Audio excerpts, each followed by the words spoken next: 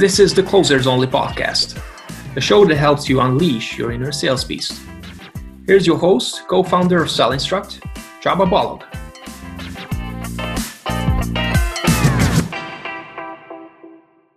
Welcome everyone on today's episode of Closers Only. Our special guest today is Stuart Taylor from Refract, Head of Sales Development. Hi, Stuart. Hi, everyone. Thank you very much for being on this episode today. It's a pleasure to talk to you about sales development. Actually, Stuart reached out to me in a very friendly manner on LinkedIn. Hey, let's get to know a little bit more about each other. And yeah, I was open. So now we are talking on this podcast.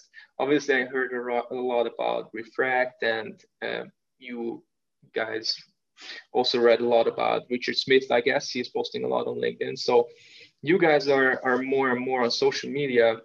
And that's why I wanted to invite you, Stuart, to share a little bit more of your wisdom and knowledge on sales development. So before we actually jump into today's topic, can you introduce yourself and talk a little bit more about yourself and also Refract? Yeah, sure. So yeah, I'm head of sales development, as you kindly said, at Refract.ai, and we're a conversation intelligence platform. So we're helping leaders get insight into the conversations that their team are having. You know, we're a big believer in the fact that teams don't get the support and coaching that they need to excel in their roles in the sales profession. And we're trying to change that with technology, helping managers coach and help improve their teams so, you know, they can close more deals and be successful in their role. I've been in sales now 14 years, ranging from software sales, where I've been in for the last 7 or 8 now, selling everything from Premier League football, advertising, hospitality, to secondhand cars and finance. So I've had quite an eclectic start in my sales profession, but I guess that gives me a good understanding of, you know, the world out there and how fortunate I think, you know, we are to work in software sales, which is definitely where I've found my feet and really enjoyed, and my career's, you know, being fantastic as a result of that. Yeah, sure. I think a lot of people have interesting journeys to software sales, how they ended up in it. It's very hard to break in for some people, especially without experience, but as long as you end up in it, then you just don't want to leave it for a lot of reasons, because it's innovative, because it's fast-paced, because, you know, of the high earning potential, because of many different things. So when you pretty much started out in software sales, you started as an SDR, or you already in sales leadership or account executive? How did it go for you?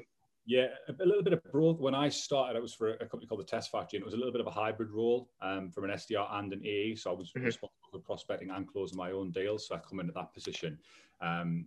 Really enjoyed the prospecting side of things. I always have, and I had a natural talent for it. And then I quickly moved on to managing the SDR team at the Test Factory, and really enjoying that role. But always prospecting myself as a result. So it's kind of, again, a little bit of a player coach role, maybe at the first step in my career, where I was still doing the SDR role, closing some of my own deals as well, but also looking after the team. I think it was 5 at the time of SDRs that we had at the Test Factory. I see. So you pretty much ended up like in management just because of being good at the prospecting. Pretty much, like most, I think. You know, I think that's probably true of most people. You know, I was pretty decent at sales, had quite a lot of experience, was one of the top performers in that particular role. And then it seemed like the natural progression for me to move into that management role and try to start, you know, leading the team. And that's where my career went. And then from that, it's something I've really enjoyed. You know, the part which I think why I love working at Refract so much is we help sales leaders to help their team. And that's one of the biggest rewards I get. You know, in SDRs, we get some junior people coming straight out of education, or they may have changed careers, or they've never had a job in sales before. And we take that person, you know, from a starting point of, you know, very little knowledge or really appreciation of what the sales role is, to becoming really skilled and professional in their role, and hopefully having a really successful career in sales. And that is a big driver for me. I get a lot back from helping people excel in their role. So that, you know, being in that management role now, I really enjoy. Yeah, it's an extremely rewarding experience. I have to agree on this one with you, because you see people without any experience, not necessarily a lot of knowledge in sales, but they're committed, they're ambitious, they have the drive, they want to do it, right? They are committed. And if you just push them a little, you see them blossom, and there's nothing really like it. And that's why I love also what we are doing, because yeah, we also myself now, I'm managing SDRs, and we trained also many, which is a very different thing to just doing prospecting. So today, what I wanted to discuss with you is a leading by example, demonstrating to your team of how to be a good SDR. You said yourself that you excel at being an awesome SDR. Managing the team is a very different thing. And also I'm seeing this myself now that, yeah, I know that I'm good at my craft. I know I'm good at what I'm doing, but managing is a totally different game. So what are your tips and tricks to actually help enable the SDRs by managing them, literally like manage them, but also demonstrating them that, hey guys, not just telling them you have to do this and that, but you pick up the phone and show them how to do those calls, how to write those emails, and they can come to you with any questions. Yeah, I think 2 points which I would mention on that. The first thing is leading from the front. And that's something, you know, I've always had great managers who've done that personally, and I've, you know, replicated that in my role as well. And I almost challenge my SDRs. You know, we might have a power hour of cold calls. Yeah. That I lay down the challenge: who can book more meetings than me in this hour? And that's the competition, and that really creates competition within the team, because they all want to beat me for obvious reasons, and they do. You know, and personally, for me, there's nothing better than an SDR coming through and beating you. Although I'm really competitive and I want to win, and I don't let them win. But there's also, you know, a real sense of pride when an SDR that you've trained up becomes more successful than you, is better in the role than you were. You know, because yeah, I was successful, but I certainly wasn't perfect. And some of the people I've been fortunate to work with are far better in their stages of the career where they're at now than what I was, certainly. So it makes a massive difference for me. That is a big thing, though. I think, you know, not asking your team to do things that you're not prepared to do yourself. A big believer in that. I know that's kind of a leadership philosophy, but I totally buy into that. I would never ask my SDRs to do anything that I wouldn't do, or that I've demonstrated that I do on a regular basis. I still do cold calling with them. I still, you know, book my own opportunities. At Refract, I still close deals myself as well. But personally, for me, it's beneficial for the team. It's just showing them the way, but it also keeps me sharp. You know, I learn things when I speak with people. You know, I've been doing this a long time, but I'm learning every day, and then I learn things that I can give back to the team. So being in the front of things, or at the coal face, for lack of a better expression, I think is really important for a leader, so you can keep a grasp on what's happening, but also demonstrate to your team, you know, that you can do what you're asking them to do as well. Yeah. You said a lot of things there. So first, what I wanted to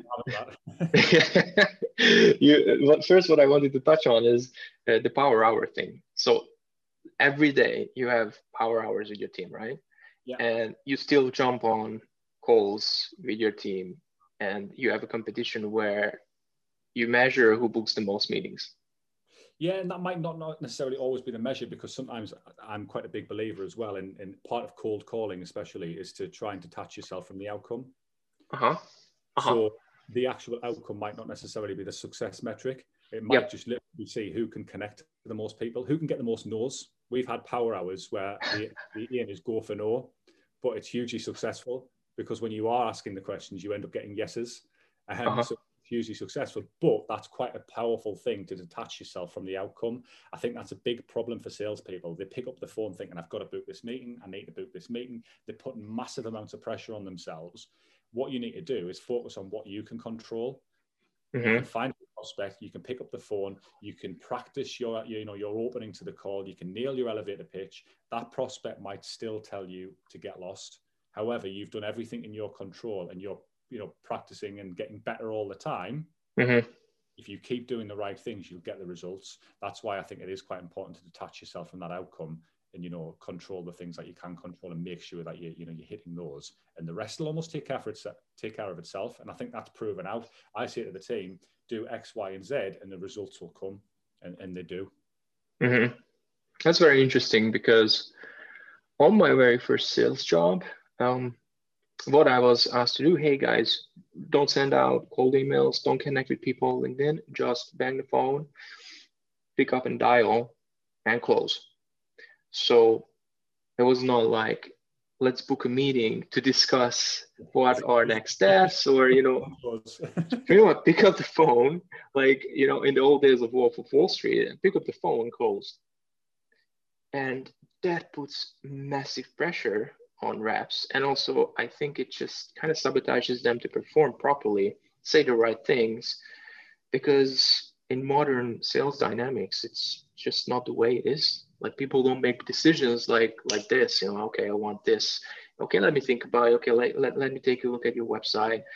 Okay, let's catch up over Zoom. Let's see each other's faces. You know, let's talk. Let's get to know each other a little, and then make a decision. But they really expected us to do that, to just close them out of the blue. And man, I sucked big time. I have to admit, I was terrible, and I didn't really understand why. And this is what you said, to detach yourself from the outcome. I think it helps already when you're focusing on meetings, not on deals, right? But also it can make you a little bit more paralyzed or more frustrated or maybe anxious before your calls. But if you really detach and you said to focus on the things like the no's, this starting conversations, nailing your elevator pitch, I think that's a very good approach to just learn how to speak with prospects, how to speak with individuals doing the same thing that you do, or you want them to do with your product. Yeah. I notice with SDRs sometimes when you listen to calls, and you know, it's particularly in the tone and pace of the conversation, that up until they've booked the meeting, they'll sound different to when they've booked the meeting. They'll almost relax, you know, they'll big sigh of relief, and then after they've booked the meeting, they'll continue to have a conversation with that prospect, but it's completely different. They sound different. They sound more relaxed. You know, that meeting is out the way. They've done the job. Now they can just be themselves and have a conversation with a prospect. And I think is trying to have that attitude before you book the meeting. And you know, it's not just prospecting; it goes throughout the sales process. You know, we're very big believers in trying to qualify people out. But the reason we do that is we know Refract's not for everybody, but we're trying to find people that it is for. That's why asking the questions to find out if people have problems that we can solve is really important. And if they don't, then Refract's not for them. You know, always be closing is bullshit in my opinion, because you can't everybody. And if you do, when you do, you miss selling almost, because not everybody has a problem that you can solve. We're about finding the people that Refract can really help. That mindset change is a big one, but it just, like you say, it takes the pressure off. You go into a cold call thinking, I wonder if I can help this person, rather than a meeting. Let's see if they've got a problem that I can help with. You have that mindset when you pick up the phone. It's completely different. It takes the pressure off. If they have, great. Let's have a conversation. If they haven't, well, thanks for taking my call. Yeah. There's that. Well, that mindset change makes a massive difference. You mentioned it. You know, that fear of calling. It's the fear of the unknown. Reps get crippled by that fear of cold calling. It's because they start to think of the what ifs. You know, what if they say this? What if they do that? Or look at their LinkedIn profile. Don't they look really powerful sales leader or whoever you prospect? And you start to think of what could happen on the call. But really, if we think about it, what's the worst that can happen on the phone call, on a cold call? Somebody can be nasty to you. Well, you know, we have a saying at Refract where we move on. If somebody is nasty, somebody's an arsehole, somebody, you know, gives you some stick or whatever, then we move on to the next one, because we know our product really helps people, and we've got that we get to speak to the next person so we can try and help them. Totally agree. What I actually wanted to add, but you already said that, is I always tell people, I tell the SDR, tell my SDRs, and tell the people we train, what is the worst thing that can happen to you? Like, just try to picture. And I give them an example. What was the worst thing as an SDR for me? Like, what was literally the worst possible thing? It was not on a call. It was not on a call. It was on on email. I used the templated email. Big mistake from a big blog. I'm not going to name the blog, but it was a big sales blog. I used the templated email. Pretty much, I did no adjustments there. Sent it out, and answer came back with a Twitter link. So I was SDR shamed. And even my company was tagged on this Twitter post, which is, like, by the way, a major a-hole thing, right, to do. Now today I would be able to handle and just jump on the post and, like, defend the company, and maybe some kind of passive aggressive way, but, like, still be professional. You know, I would defend the company, defend myself, and also thank for the time, you know, of for whatever they did. But that was really the worst thing. I think and it was painful back then. It was really painful for me because I was inexperienced. I was just not a very good SDR back then, but I was over it. Yeah. We've had an instance before where there was a post that I had done on LinkedIn, and one of my SDRs done on LinkedIn that went viral, viral by our standards. So we've got a lot of traction. And it was about a sales leader we called a sales leader, and they really tried to belittle one of our SDRs. Mm-hmm. And it was a really nasty, malicious way of handling a phone call. The SDR was really junior at the time, you know, cutting their teeth in the industry and speaking with a senior leader in sales. And they were really, it wasn't just, you know, it's not for me. It was nasty, and it was belittling how they treat the salesperson. And I think, you know. Can you give an example what he said or she said? I'm struggling really to remember it. I just remember it really, you know, annoying me at the time. Like I was angry by what I was hearing. It was just things like giving remarks about, you know, how he was asking questions and little things like that. I can't give you exact examples because I can't remember off the top of my head. I'll maybe share some after when I listen to it again for you. But what also I think as a leader you've got to do is have your teams back. Mm-hmm. That's what my point is there. And I think, you know, I was angry. We even as a company, my CEO reached out to that person. I reached out to that person. We put a post on LinkedIn talking about it, and we got support from the community. You know, the sales community saying to the SDR, "You've done everything right." You know, it's just some people. You could be having a bad day. You know, people are not necessarily always malicious or nasty. That person could be having a bad day. You don't know what's going on in their lives. And you've got to just brush it off. You have got a little bit of thick skin, yep. But it is really a massive bugbear of mine of why, you know, senior sales leaders can't give SDRs the time of day to hear them out and give them the opportunity. You know, I think they forget that they were there once. Mm-hmm. And I think giving the SDRs the chance. I love listening to SDRs. You know, this might be an invitation for SDRs to prospect me, but I love cold calls because I like to challenge people sometimes. If I get somebody who's particularly good, I'll throw a couple of objections in just to see how good people respond, but I also like to see what other people do, you know, and I can steal things from people or, you know, share ideas when people prospect me. So I've got no problems with being cold called, but it happens very, very rarely. Yeah. Super rare. Yeah. Which is a shame. But I think that's a good thing for people who do pick up the phone because it's an easy way to cut through the noise because most people aren't doing it. And if you do SDR, you know, you can get ahead of the game. Because most people are just relying on, like you said earlier, those, you know, email automation tools and doing pre-email approach. Or templates. Or LinkedIn, you know, and with LinkedIn, I send out two emails and there we go, you know. And don't get me wrong, I'm not just saying cold calling is the only method. I'm a big fan of multi-channel approach. And LinkedIn, emails, texts, whatever it may be, all play a part in that, as does the phone. But increasingly often people forget that phone part. And I think that is, you know, probably one of the most successful parts of a successful sales cadence. Yeah. I don't want to also discredit LinkedIn or email because I love LinkedIn. I've used it throughout my career, and it can really make a huge change, especially that when there was the big slump, I think, in the economy when COVID hit and there was a lockdown everywhere, right? People didn't really pick up the phone. So you needed to diversify your approach. You needed to find other avenues where you can succeed. So I'm always for new methods, trying out things, but just simply doing what other people are doing, you're sabotaging yourself again. You're not doing it right. And the phone calls, I mean, I don't even think that I received a cold call in the past 9 months. Crazy, isn't it? Right. And my phone number is there. It's public pretty much. So everyone does some research, they can find it. I get emails, I get a lot of LinkedIn messages, but cold calls, no, not really. The truth is as well, I look at my junk folder sometimes just to see if anything's missed out of there, you know, if anything has been. And the amount of emails that don't even get to my inbox because they're just captured in the junk folder, and I look at them, and sometimes I have a look at them, and it's just because they are that cadence of emails were just being automatically blasted off, and I've been part of, you know, an email blast for 1,000 people. I asked the team, the SDRs at work, to look at their email And when they've wrote an email, to try and make sure that that email could not be part of a mass campaign. And what I mean by that is there should be enough personalization where the recipient can be in no doubt that we've taken the time to craft an email for them. Yep. Not just an email we've sent to 5,000 or 10,000 people. It's personally for them. Yes, it takes longer, but some people exaggerate how long it takes.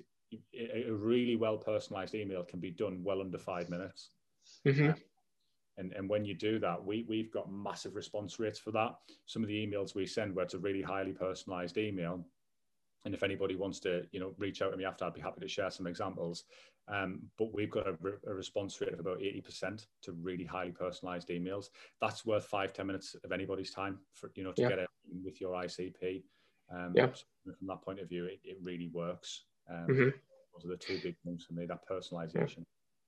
I think what people might get wrong with those highly personalized emails is that they think that they have to build each and every one of them from scratch, whereas they don't.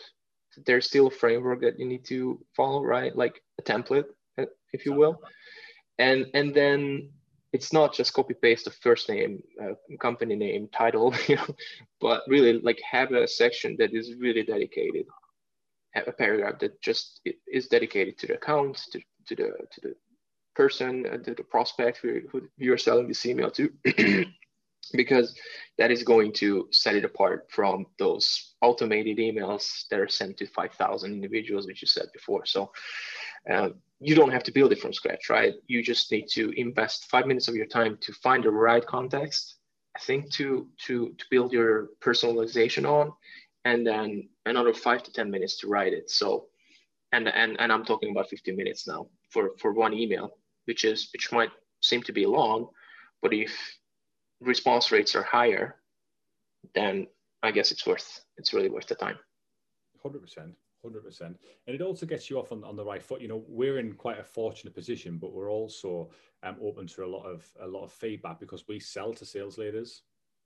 Mm-hmm. So we're in a position where they expect us to be the top of our game because we're selling a coaching platform and a conversation intelligence platform to sales leaders. So from our point of view, it's fantastic because we get to work with some brilliant sales leaders and we learn from them. We analyze thousands and thousands of conversations, so we get to learn from them as well. But if we put one foot wrong, they let us know about it. So the mistakes are almost amplified if we do make a mistake. Everybody makes mistakes. I've sent emails, I'm sure everybody listening sent an email where you've got the person's name wrong.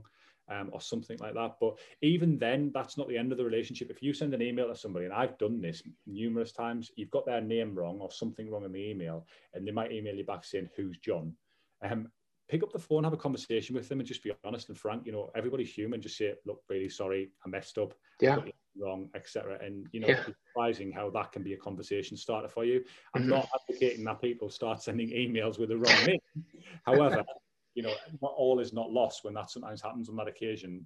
It's still not, the end of the world. You still can make that into an opportunity. I've got examples where that's happened and they've actually become customers.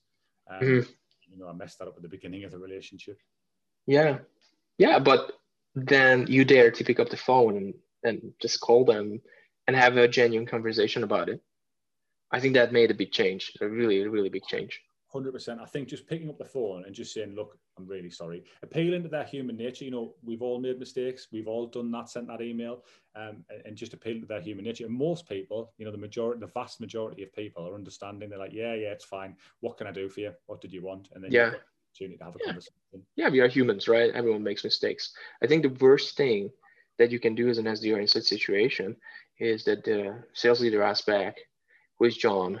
And then the SDR doesn't respond because, I messed up, and then, no, I shouldn't do anything. Pretty much it's like you're paralyzed by fear because so nobody's you need to be accountable, like no matter in what position. It's not only for the SDR role, in any kind of role in the entire world, you need to be accountable for the job you're doing. And if you make a mistake, just admit it.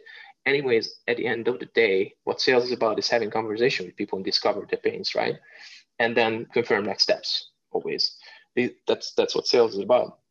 It's not really about always be closing, right? It's just really talking to individuals and learning. And if you don't answer to a question, then I'm just going to think that, you sent out this LinkedIn automation or this email to thousands, and then you're not even able to maintain a conversation with me. Because what I see, I ask a question back. Someone wanted to sell me some marketing automation last week, and okay, how do you guys do this? No answer. Wow. No answer. Absolutely zero answer. How does this apply to me? I actually did that, I think on Friday. They wanted to, rep wanted to some kind of course related thing, course certification, I think it was. They wanted to sell some kind of service like that. And you know, what we focus on as a training company is not necessarily course certifications, but rather providing good training, right? I think it's much more important than being certified, because that's what companies care about, not the paper, but the real skills that we teach. Yeah. And there was a company reaching out that we can be certified, and okay, how does this apply to me? Like, how can this help us? No question, no answer, no thought-provoking statements, nothing.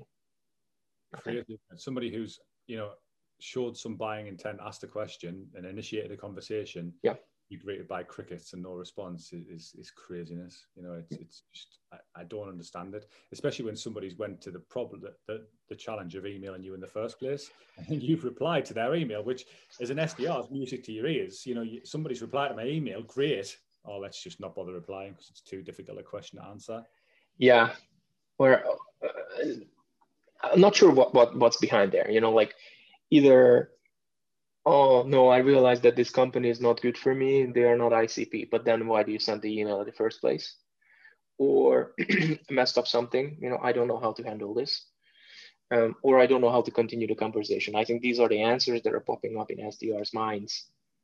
But as like, this is like a shout out to SDRs or account executives or whoever, or prospects. Just go to your manager, go to more senior people, and just talk about it and ask. And it's okay to mess up things, because everyone does. If someone says that they don't, then obviously they are not stating the truth, right? Everyone messes up things, and myself included. And I always hold myself accountable, and I always say like, sorry, okay, that was my fault. But this is actually a very good strategy that you did there, that you messed up a name and then you just picked up the phone and started a conversation, because always what's the hardest on the phone is the first minute, right? To get through, to earn the right for the next 5 minutes. And that was like a perfect context for you to just get that conversation started. Yeah, I've always thought, is it worth trying? But I just think it's a little bit disingenuous if we do an email campaign where we deliberately. Obviously, yes. Yeah, I've never done it, but there's definitely, there might be people out there who've done it, because you do get a high response rate when you get somebody's name wrong in the email. For certain, we've never run that as a campaign.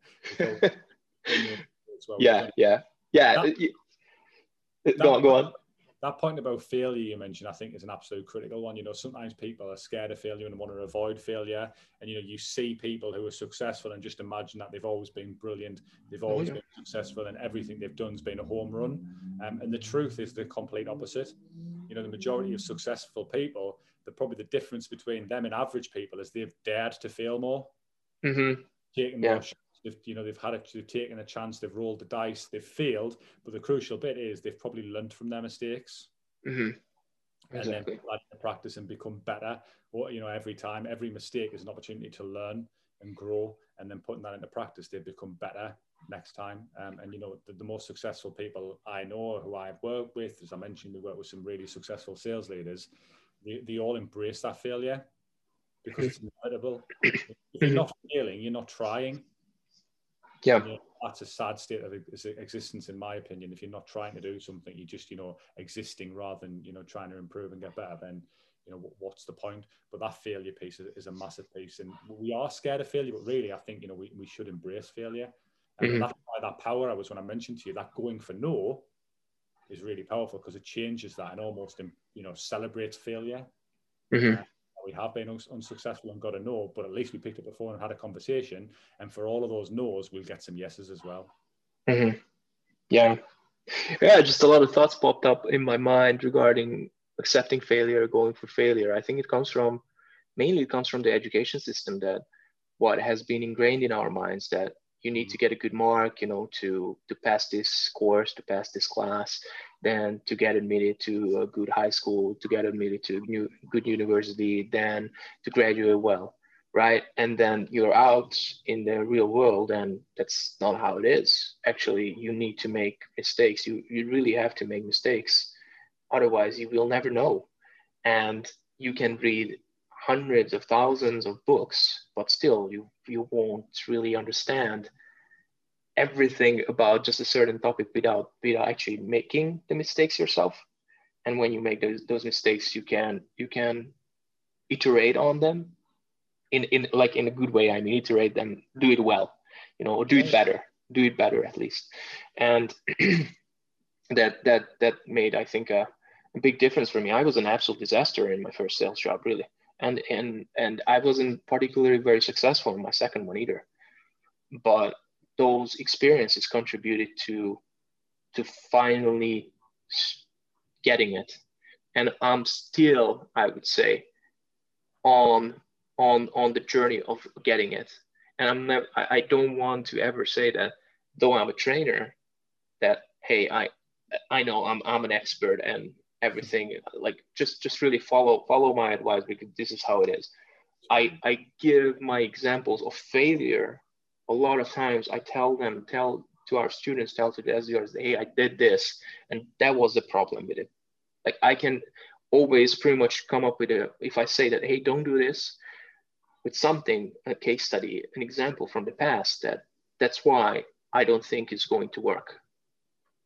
And if you didn't make those mistakes, it's going to be very tough to lead by example, to just put everything into context as yours. Hey, why do you have to do things this way? Totally. And I think, if you are trying to avoid mistakes, then you're trying to avoid the inevitable. Mm-hmm. Possible, as you mentioned, we're humans, we are flawed, we will make mistakes, that's inevitable. As I mentioned to you earlier, part of Refract is we analyze thousands and thousands of sales conversations, demos, sales calls, cold calls, whatever they may be. And I'm yet to listen to one call where there isn't a mistake or missed opportunity or something that could be improved. And that's from, massively successful salespeople, who have accounts in Refract, but they can still improve. And the best salespeople don't think they're at the top of the mountain. They're always trying to get better. And that's the key. I think if you get to a position where you think, like you mentioned, you don't ever want to complete the journey, so to speak, you always want to be learning. And I think that's exactly the right attitude to have, because if you start to get to a position where you think, I'm an expert, I know everything there is to know, then you're fighting a losing battle, because you're certainly not. I don't think anybody can master this game. There's always learning sales, and things are always changing. You've got to kind of have that student where you kind of learn all the time. Yeah, totally agree. Are you a fan of sales books, by the way? Yes and no. I guess the caveat I would give to sales books is, I think a lot of people are guilty of reading hundreds of sales books, maybe not hundreds, but tens of sales books. But where's the action? Yeah. This is my challenge. I always say to people, what's the best sales? People ask me sometimes, what's the best sales book I can read? And I was like, one that you put into action. Mm-hmm. The majority of sales books are filled with, great wisdom and sound advice. And most I've read are good. And if you put them into practice, then you'll be more successful. But most people read them, put them in the bookshelf, and never look at them again. Mm-hmm. And that's or it's going to be registered somewhere there in subconscious, right? And then I think so, but I think even registered in that subconscious, I think the stats for training as an event or reading books, the knowledge retention after 2 weeks, 80% of what you've learned is gone, and that just diminishes after as well, unless there's constant reinforcement or putting things into practice, which makes a behavioral change. Mm-hmm. And I think that's the missing piece with all sales books. They are great and filled with some great words of wisdom. But as salespeople, and this is not everybody obviously, but I think what I find, the majority of people don't put things into practice. They don't put a plan after that book and say, right, I like X, Y, and Z. This is what I'm going to do. I'm going to start doing this. I'm going to start doing that. And I'm going to make that habitual. I'm going to start doing that in my sales conversations or in my prospecting efforts. Yeah. That is when sales books become really valuable. But if you don't, it'll probably just be another book that you've written that hasn't really had that much of an impact on you personally or in your career. Yeah, I was actually guilty of that. I was the one reading hundreds. Actually, I really was reading hundreds of books a year. And it really has changed. Like it went from hundreds pretty much to very, very limited, I think, because of limited time, because I consume maybe more content on LinkedIn. So even that changed, how I learn things. But I was, okay, I read the book and then what? Like I'm not really trying things. Though if I can point out one book is always Never Split the Difference. That was foundational for me. So what I find about sales books that usually the best ones are that are not sales books, in my opinion, like Never Split the Difference or like Influence, or there was another one, and man, I cannot. You read The Chimp Paradox? No, actually I haven't. That would be my recommendation. That's I think he's a clinical psychologist. I might be wrong there. Okay. But some of the leading sports stars, Mm-hmm. people like Ronnie O'Sullivan, Steven Gerrard, the ex-England international, Chris Hoy, who was a really successful Olympic athlete. He works with talking about the psychology of success and how to get your mind set up for success, and how to kind of, he calls your brain the chimp, the chimpanzee brain that you have, and how you can manage that with rational thoughts. But it's nothing to do with sales, but it's all about mindset. And I think a massive part of being successful in sales, I think if you've got mindset, then the rest, the rest, you can get. But I'd strongly recommend that to you. All right. You're a fan of the likes of Chris Voss and Influence. Yeah, I'm a fan. Cialdini, who wrote Influence. Robert Cialdini. Yeah, that's a great book as well. That's more about persuasion, isn't it? But this is more about controlling your own mindset. Yeah. Chimp Paradox. I'll send you a link after this and check it out. Yeah, I'm going to check it out. Actually, this year I read a book, and I straight away what I did, I put it into practice. So it was very different for me. I barely pick up books, and even if I start a sales book, I'm talking about, if I pick up a sales book, and usually I don't like them anymore. I don't know, my style has changed. It's not that I cannot learn anything from them, but it's just I don't see them that I get as much value for the time I invest in them. Yeah. But I picked up a book which was actually written by a marketing leader, and I read it and I'm like, hey, this is a really good idea. Let's use it for sales, and it really has been working very well for me.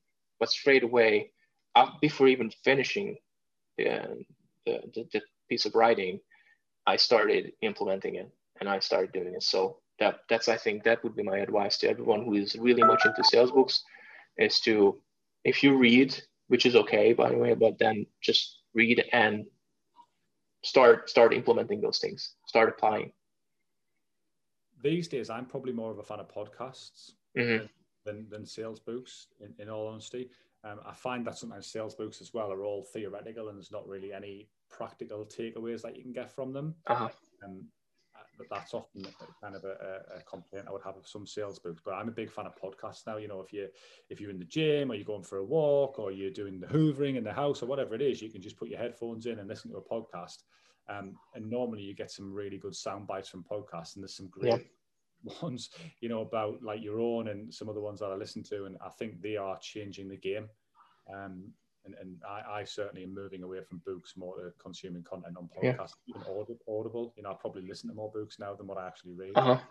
Yeah, it's just different. Yeah, awesome, Stuart. I think it's been a thrilling conversation. There were a lot of things we discussed on how to demonstrate leadership, how to demonstrate expertise to your SDR team, to pretty much accepting failure, and how to learn from books and different content. So I think this is a very good final thought that we just discussed this. So yeah, thank you very much for joining today. And yeah, it was awesome, and I'm very happy that you could join and be our guest on this episode. Pleasure. Thanks for having me. It was a really good conversation. I enjoyed it. Thanks for your time. How can people reach you, Stuart, if they would like to reach out after? They can call me. They can reach me via email, which is stuart@refract.ai, or as you mentioned at the beginning, we're really prolific on LinkedIn as well. So you can find me at Stuart Taylor on LinkedIn as well. If anybody has any questions or queries, I think I mentioned a couple of things about the emails that we have with a really high success rate. If anybody wants some copies to have a look at those, and I'm happy to share those as well, drop me a line and I'll be happy to share those with your listeners. Awesome. Thank you very much, Stuart. Pleasure. Thanks for your time. For more tips and tips on sales development, check out sellinstruct.com or reach out to us on LinkedIn. We're happy to connect. Stay tuned for the next episode.